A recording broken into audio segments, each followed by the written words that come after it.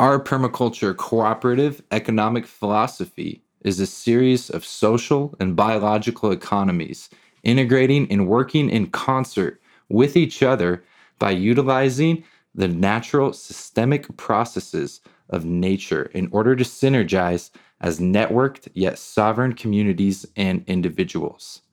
Much like Native Americans utilize the entire buffalo when they hunt, or how a farmer will make efforts to maximize yield, permaculture and cooperative philosophy aims to maximize its harmony with nature as much as possible in order to sustain healthy resources for both vitality and recreation. Welcome to the Village Cooperative Podcast. This is our inaugural episode.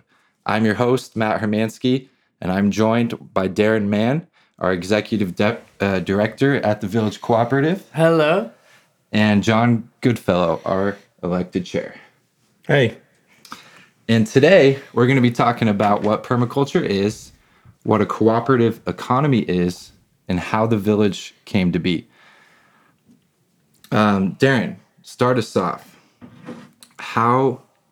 What is sustainable agriculture, and how did you get to this point? Take your time. Okay. So I guess we'll go back to when I was working on the Bernie campaign and as an environmental lobbyist to save the rivers of Utah, primarily the Bear River and the Colorado River. And I did a lot of work organizing communities up in Ogden and northern Utah, Logan, and organizing farmers to protect their land from 3 dams that were going to cost the state $2.5 billion to build 3 dams along the Bear River. And so I started interacting with a lot of farmers because their land was going to be ravaged or completely flooded by the creation of these dams that were just unneeded because it was a terrible, terrible use of resources economically, environmentally, and it just would cause so much tremendous harm, whether it was diverting so much water that the Great Salt Lake would be barren, thus leading towards huge, vast tracts of lake bed exposed, thus creating dust storms that would just ravage our air quality and make it virtually unlivable here. And then also the economic impact of how are we affecting the families that are having to pay for this institution, and also what impacts are we looking towards our farming community.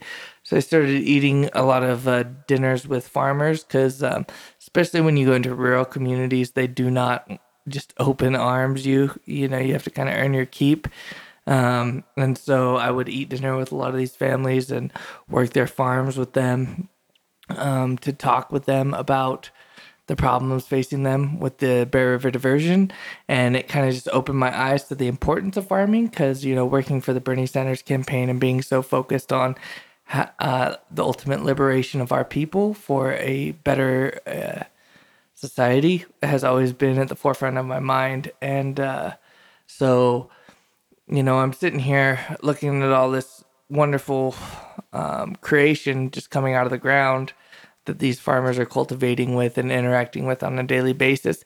And it really started to tug on my heart and my mind of what can we do? So I started to get more involved in the urban agricultural scene, and I took a job. I actually forced my way into a nonprofit that does gleaning, which is harvesting excess fruit from people's backyards or parks and whatnot, and then distributing that to food banks and to families in need, and building farms in senior citizens' backyards for them to enjoy produce. And I learned a lot from that organization, and it's really a revolutionary organization. But I couldn't kind of shake this feeling of there's a missing puzzle to the piece of food justice, because I really see food as this gateway towards self-actualization. Because when you look at Maslow's hierarchy of needs, right, food, shelter, sleep is right there at the base of the pyramid. And if we're going to start building a resilient community that can defend itself, I mean, especially with these trying times, if we have a community that can defend itself, provide for itself, and ultimately has community support, we're going to be able to start to cultivate independence from this current economic and political system that we're a part of.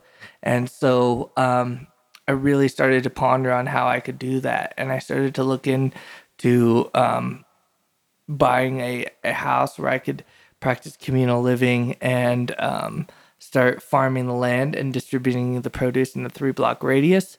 Because through my studies of, whether working for the food justice nonprofit, the Green Urban Lunchbox, or just my own studies of being an environmental lobbyist, of how we really start to analyze where our resources are coming from and how we could make the most equitable distribution.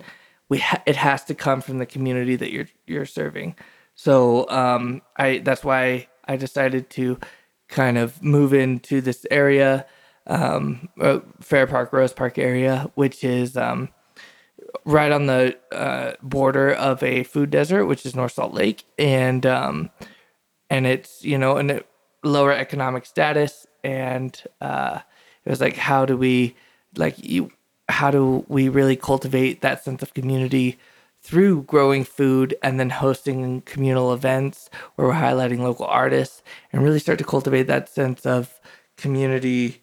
I think my mic just that sense of community that allows us to flourish. And so we got this property and we started sheet mulching the backyard and building several rows to garden on.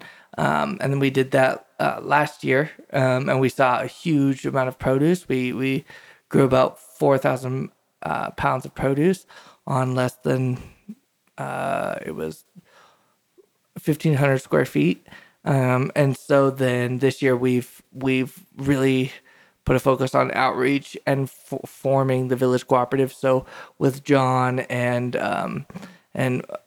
Mike Pizza and a lot of other people within the community, whether it's David Hollins or whatnot, we sat down and we started really hashing out the documentation to make a nonprofit cooperative that could start to be a model for economic resilience, economic and food resilience within our community.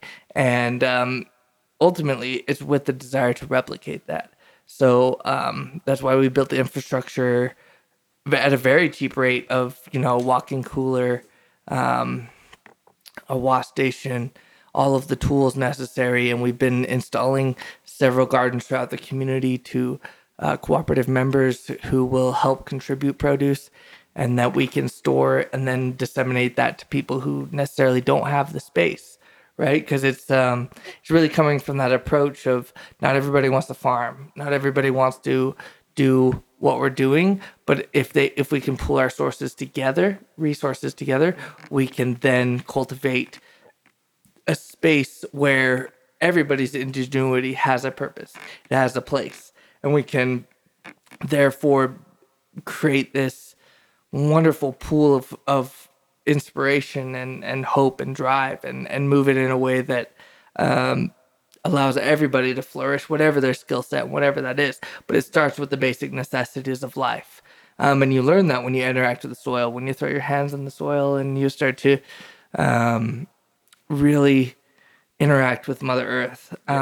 Yeah. So back when you were engaging with these farmers and kind of first picking up the new paradigm of permaculture and regenerative agriculture, was there a moment where it kind of clicked? I mean, you mentioned these dams, these larger industries coming in to try to engineer the big grid, so to speak, and then you see these farmers at a more local level, and it's kind of ruining the opportunity for these smaller communities to develop, and makes them dependent on the larger micro, global food networks. So what were there moments in that process of you getting politically active, learning about farming and agriculture, where you kind of clicked and you kind of saw this other way of operating that we're pursuing? Yeah, because I guess primarily my function was organizing people to go up to the Capitol and lobby legislators. And then when I started to engage with the urban farming community, primarily the Krishna Temple here in Salt Lake, and my friend Ricky Tiki Tavi, who is a wonderful permaculturist, and she just does so much. She has the Mobile Moon Co-op, which she also introduced me to cooperative economics. Um, but just like visiting these farms that are just havens within this urban city that we reside, and watching all these people garden together and share songs and art, and it was just these communal hubs. It was like, why are we not?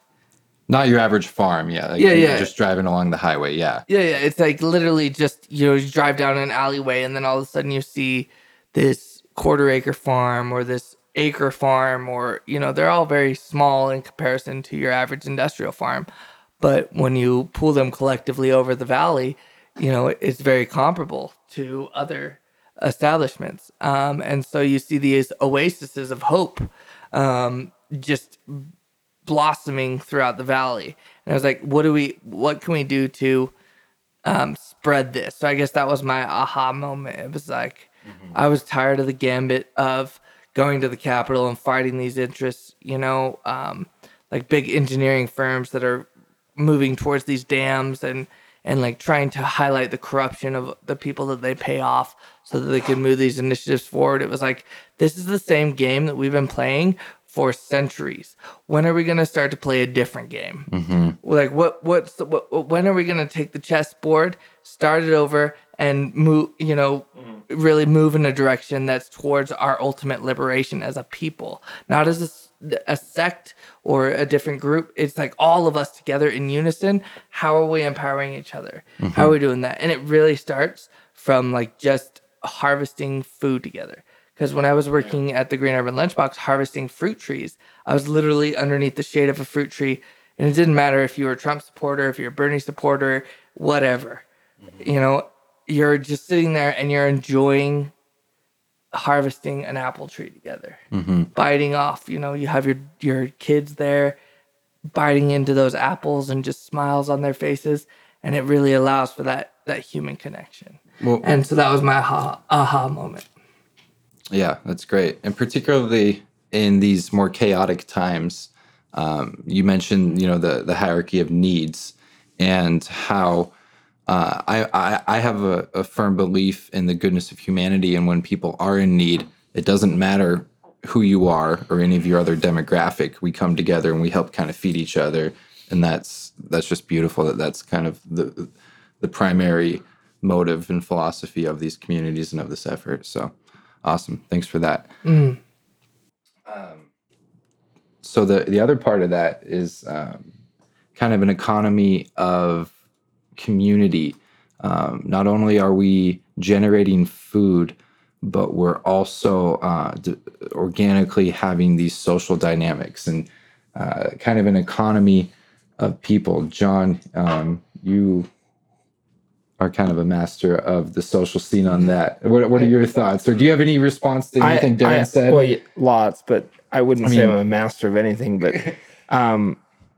no, I think that moment that Darren was describing, where you're working with the ground or you're harvesting or you're doing something physical, and like magic, there isn't anything else going on but picking, weeding, or doing whatever that thing is. And like, I think that's one of the most amazing things you can get from this movement is like everyone's talking about mindfulness and spirituality and wholesomeness or wholeness or this thing that they want to feel that's missing in their life. And it's really just being present and actually turning everything else off in your head, not being worried about all this stuff going on in the background. It's a full engagement with something. And that's what this is. It's an opportunity to get reacquainted with ourselves on a very personal, very simple, very spiritual level. And then with that accountability, there's an investment in skill. There's an investment in, community, in friendship. And we love through sacrifice, through time. Like we give ourselves experiences that adds value. We become more happy, stable, healthy, holistic. And on top of that, you're growing food that is good for you. You're getting time outside, you're getting exercise. So you will be physically better off before you even eat the food. You start eating the food, you feel better. You've got these moments where you're present with yourself and you're present with your neighbors, with your community, with all of these things. And, you do that over time, and next thing you know, you're a self-sustained engine. And anyone you interact with is going to see is like, hey, Matt, dude, you look tan. What have you been doing? And then next thing you know, oh, I've been hilling potatoes for the last 2 days. And it's like, oh, that's cool. So you grow potatoes. Next thing you know, your neighbors are growing potatoes. Mm-hmm. And they're tan, and they're stretching, and they're limber, and they're doing all the things that you're doing. And in this osmosis type of way, this movement of cooperative agriculture and permaculture is giving us that connection with ourselves, our bodies, our health, our wealth, and then abundance, because everyone participates, everyone has food to eat. And this community of trading starts to emerge. And Darren can get more into the nuts and bolts of it than I can, but it's a pathway to a lot of the things that I think people are really looking for right now. Well, you know what's really cool, John, is our neighbor Sarah across the way, right? Her garden is just starting to flourish, right? And she started to wood chip her parking strip. I remember that. She built those raised beds, planted those trees, and she's always coming over and asking us for advice. So you're very much right on that of the osmosis that transpires. When we first moved in here, and John and I put a lot of work into moving just huge amounts of soil and building these raised beds. Man. About 14 cubic yards. John and I pretty much did just with a wheelbarrow and a shovel. And it was funny to see my neighbor directly behind us, who now has donated his spot for us to garden in. It was the most dilapidated lawn you've ever seen, just really riddled with weeds and in a sorry state. And he's like, I'm mowing it today. And I'm like, thank you so much. And he started to mow his lawn and care for this land that he was, stewarding. Because that's really what it is, it's where I may have bought this house, but I don't own it. I'm just here to steward it. Well, yeah, and we've had several generations in our culture of people that have, for the most part, not been taught about gardening, not been taught about agriculture. And a lot of us want to be self-sufficient, want to know about these things, but there's a big learning curve. Yep. And it's intimidating. And to see people in your neighborhood that are starting to turn plots, just acres and acres on one city block of just lawn that nobody's even really using, to start to transform those into spaces that can be regenerative to the community. Yeah, it's awesome. And then you're more likely. We've had so many people that come up, be like, "What are you doing, man?" And it's like, I don't know what I'm doing, but we every Tuesday, Thursday, and Saturday we have volunteers, and they come by and we can teach them. And I'm new to this too, to be frank, and I learn so much every day, and it's such a joy not to learn it just as kind of a hobby or skill. But like I said, these times are chaotic. This might not just be something that is kind of a good value thing to have, but actually a necessity if there is some sort of food shortage or things like that. Well, actually, if I may, that really speaks something to my mind is, so we're in these chaotic times where we're seeing these social issues that are being brought to bear with, George Floyd, and it's really this consciousness that's been just really struggling to be heard, and all of this really important shit is happening. And then also underlying with that, we have this pandemic, which has really affected our food supply chain. And we haven't seen the effects of that come to bear yet. There's all these ranchers that I follow and farmers that are throwing away thousands of pounds of produce, dairy, because there's no supply chain to catch up with that. And so it's actually we're in this crazy time where, we're the people who have been fighting for social justice for decades are finally starting to have the support and recognition that they deserve, and we're starting to see this flux of political energy that way. And at the same time, we have to start building communities. This is like a reflection of how we have to build communities that can defend themselves. Because what if we had cooperative farms everywhere where everybody's a dues-paying member, everybody's starting to interact with their community, and they see that shit happening on their corner. They see like what happens when you have a community that is talking to each other. Like I've had people call me with domestic issues, and they called me, right? Because I help grow their food. I help that. They don't call the police. They don't call that shit. They call me, and because they know that I have other members within my community that I could come, Well, I think, and it would be handled within us. There's also, though, like on a less, I don't know what less it is, but like if everyone in the community talks, there's accountability. If you know everybody's name, they can't steal your shoes. You know what I mean? Like it's so like, you know, and 50, 60 years ago, you knew the postman by name, you knew the cop, you knew your fireman. And so like that, imagine having a personal relationship with a cop and seeing him with George Floyd.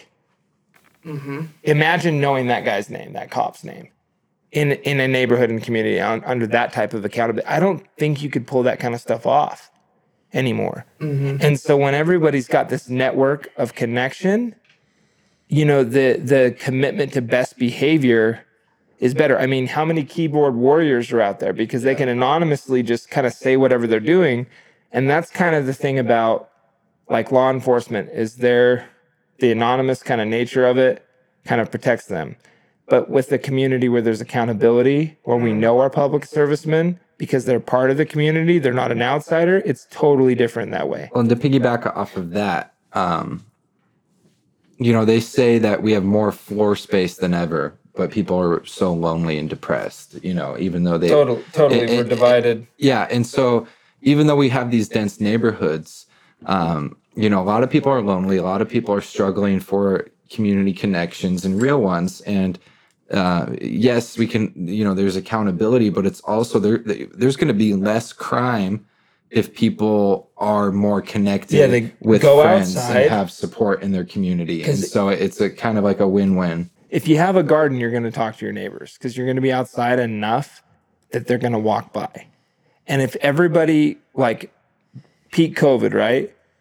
Imagine quarantine, like just being stuck in your neighborhood, but you actually know all your neighbors' names and everyone's outside growing food and everyone's chilling and talking. It would be the pooling of resources that would naturally happen. How much toilet paper would have got shared rather than rolling up if we all knew, because we're all outside, we're talking to everybody. And then that community becomes its own protected mind because everyone's aware of or thinking about each other. Well, it's a natural economy. And another part of the cooperative community is it goes beyond just the needs of the food, and it develops into culture. It develops into handyman skills. And, you know, when you really look at economic philosophy and you know, the philosophy of currency, there is currency amongst societies without the actual dollar bills or monetary currency. There is social currency, there is social economy, right? And that's something that we're trying to bring back in order to have that community exchange, and also arts as well. And it really just ends up being a whole entire culture, if you will. Well, so actually, so in the philosophy of permaculture, you know, which we're trying to mold permaculture with cooperative economics, and which they're kind of, you know, synonymous when you really think about it. But like permaculture, they have this philosophy of the zones, right? And zone 0 is yourself, right? And then 1 is your immediate space where you're growing the things that you use every day. And whether it's herbs, maybe your tomatoes and things that you're just constantly trying to harvest. And then you move out to zone 2, and that could be your more long, crops that take a longer time to yield, anything like your eggplants or, kale. Well, kale you can harvest all the time, but you get the idea. And then it just goes out from there. And then 5 is the wilderness, right? It's where you're harvesting your wood and you're not interacting with it that often, right? So there's like a gradient in terms of Yes, exactly. going into the wilderness into more of a structured farming environment. But that gradient can be interpreted to how we interact with each other socially, because actually in the permaculture community, everybody, whether it's Charles Eisenstein, whatever, they're always talking like, I feel like everybody has this focus on the land, environmental, but they're forgetting that there's a Venn diagram that in permaculture you have care for the planet, people care, and care for the future, or fair share, depending on what Venn diagram you're looking at.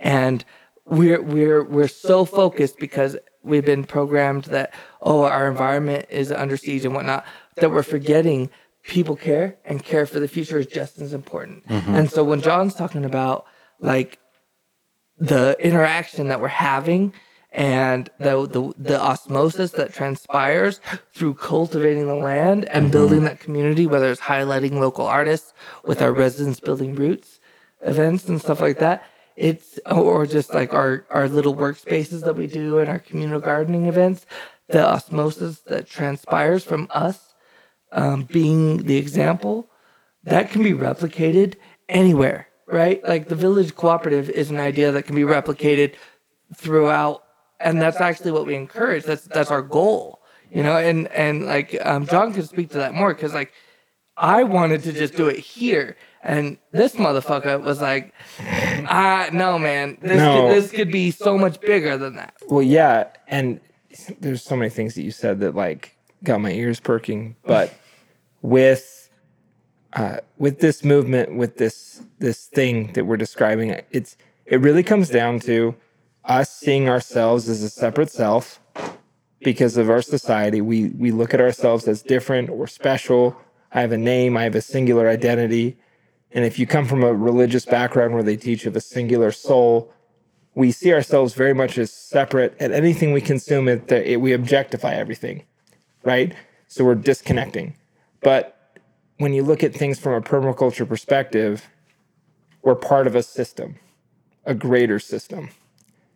And when you plug into that system, you're plugging into your biology, you're plugging into all of these things that your soul and your body wants to do.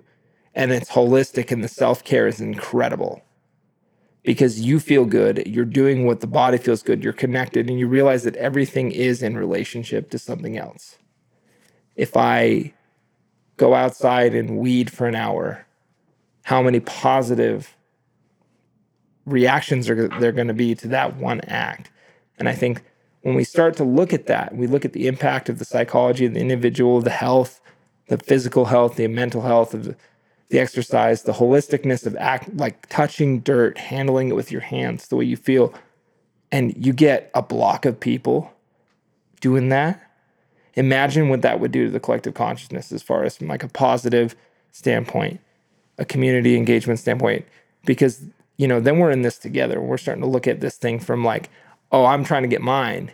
It's like, we're getting ours. I saw a meme that illustrated this really nicely. There's this little boy in Africa was given food by volunteers, and he didn't eat the food. He ran to his peers and came back with all the kids and shared the food. And they asked him why he didn't just eat it. And he's like, it's not fun if we don't eat. Mm-hmm. And I think that's the mindset that starts to happen when you start to look at things from a holistic permaculture cooperative mindset. And so when Darren was describing this to me, and I had moved to LA last summer, so I didn't get to see the harvest or the growth or any of that. And I came back around January, things had changed. We were talking about it. I'm like, dude, why aren't we trying to like do this everywhere. Because what you're offering people, because people want to make a difference. Like they want to do something good for the planet. They want to express themselves that way, but they don't know how or where. And you're giving people an opportunity to be a better version of themselves. It's a model. And so why not make that model a packageable, duplicatable model that can be serviceable anywhere where we have the land and the means to grow food and pool resources together. And so that started this conversation. And so now here we are, and it's Exactly. And that's the thing, is it's actually really easily replicatable. You know, like whether it's the resources at hand and the institution that we've created, whether it's the nonprofit and the way that we've really begun to start budgeting on how we can help you build a cooperative in your area. You know, like we can help you build the walk-in cooler, the wash station, get your garden established, and get you going as a hub, at a relatively low cost. And it would come from our grant funders that we're courting and that we've established, and like moving in that direction of like, okay, so we have all these funds of this nonprofit entity that nobody owns. It's membership owned, you know, it's owned by the community in and of itself. So, you know, it's really a collective endeavor where it's like, we're investing in you because you want to serve your community in a 3-block radius and you want to help empower the resiliency of your community. We're here to help you with that. And so we're gonna help give you some funds. We're gonna help you move in that direction, so that you can do that. So you can start building that resiliency and growing food for your community, and then ultimately cultivating empowerment in your community. Because, you know, watching the lettuce grow out of the ground is good for your soul. It's just as good for your soul as it is for your neighbors, you know? And I mean, it's been proven. There's been multiple studies, I think, in Oregon, they did a study that community gardens reduce crime rates by like 70%. I'm spitballing off the top of my head, so Well, yeah, we check.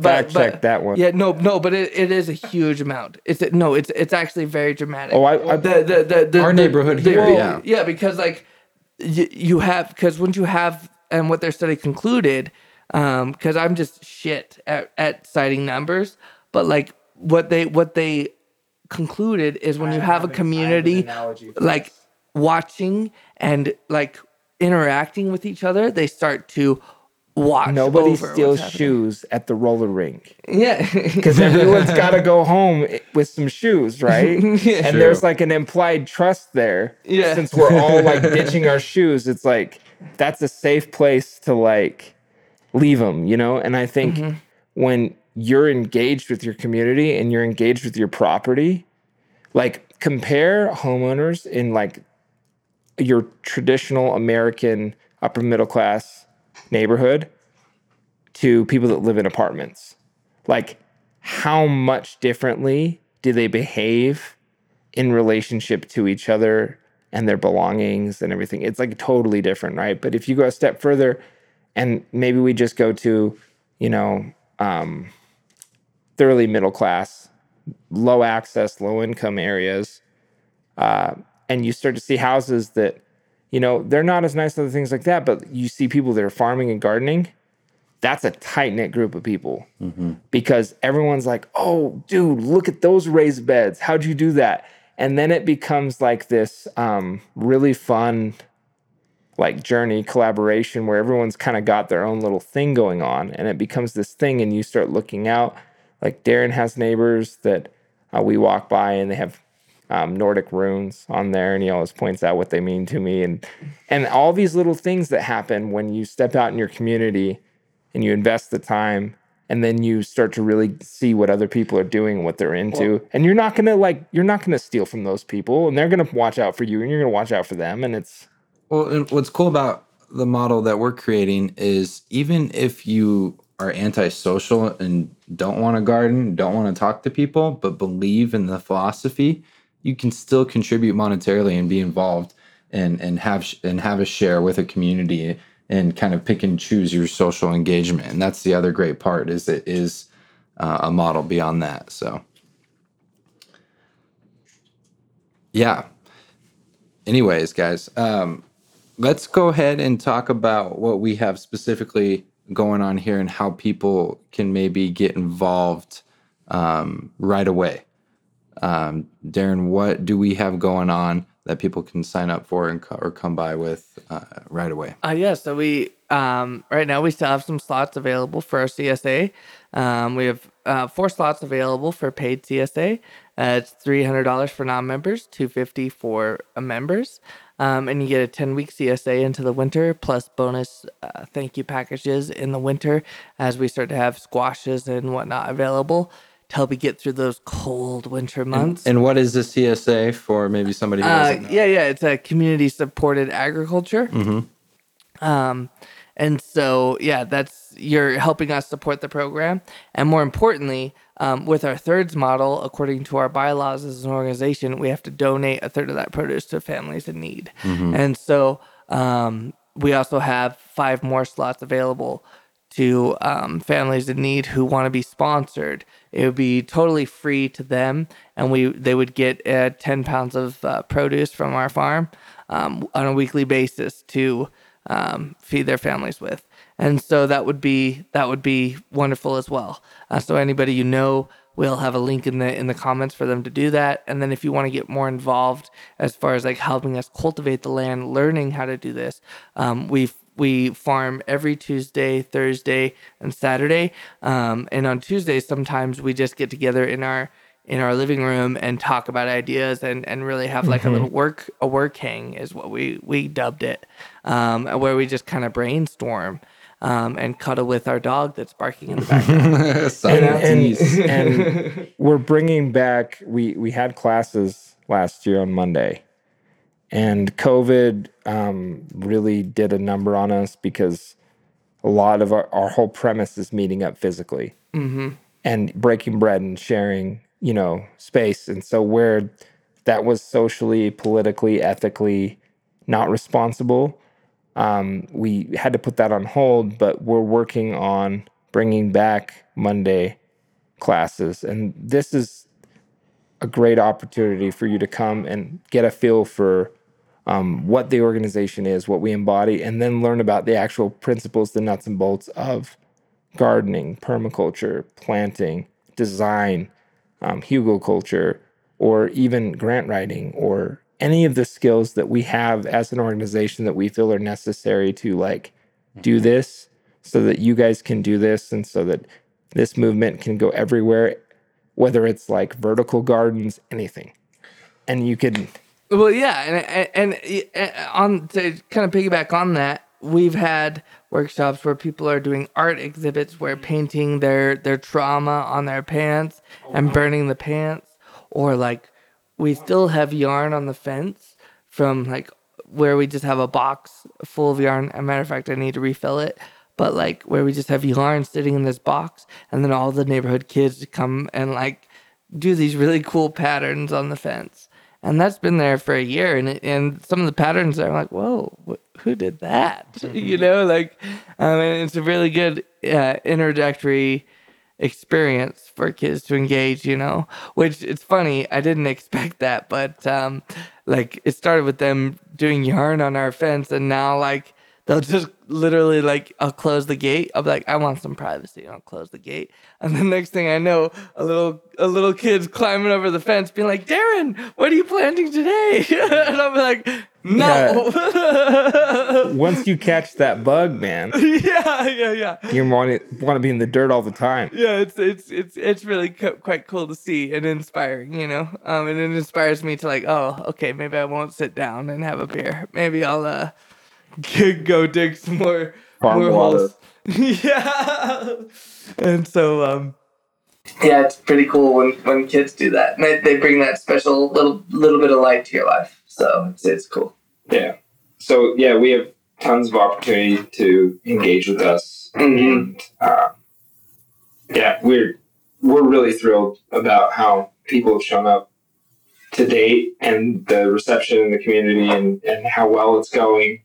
And I mean, as someone who was kind of dabbling and jumped all the way in, I know that it's positively impacted my life on a pretty extreme level. So Yeah, 3 months ago, I was living in Portland, and this coronavirus situation hit, and I've always kind of had hippie vibes. Not that permaculture is necessarily strictly hippie, and always wanted to really, feel like my life was matching up with the natural laws and things of nature. And through a long kind of learning process about what type of society we live in, I've learned so much in these last couple months, and I truly believe that this is a sustainable model of the future that I believe will organically emerge on its own. And I think that we've all kind of stumbled in this almost on accident, and it just seems to be such a good time for real, to break bread with the community. And so that's what we're doing.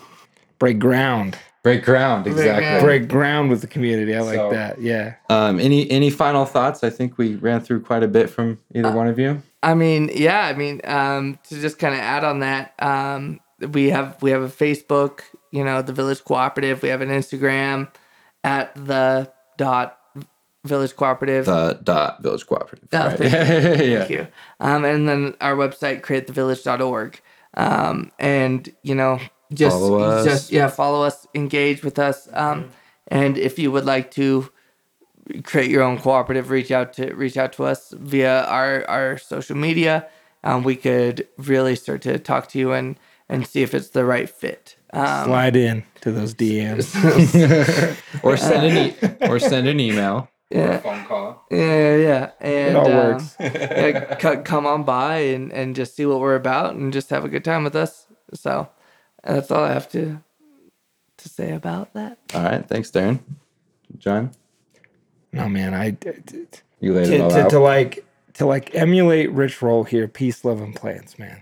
All right. And I guess may peace be with you, my friends. That's it. Perfect. Motherfucker. Oh, wow.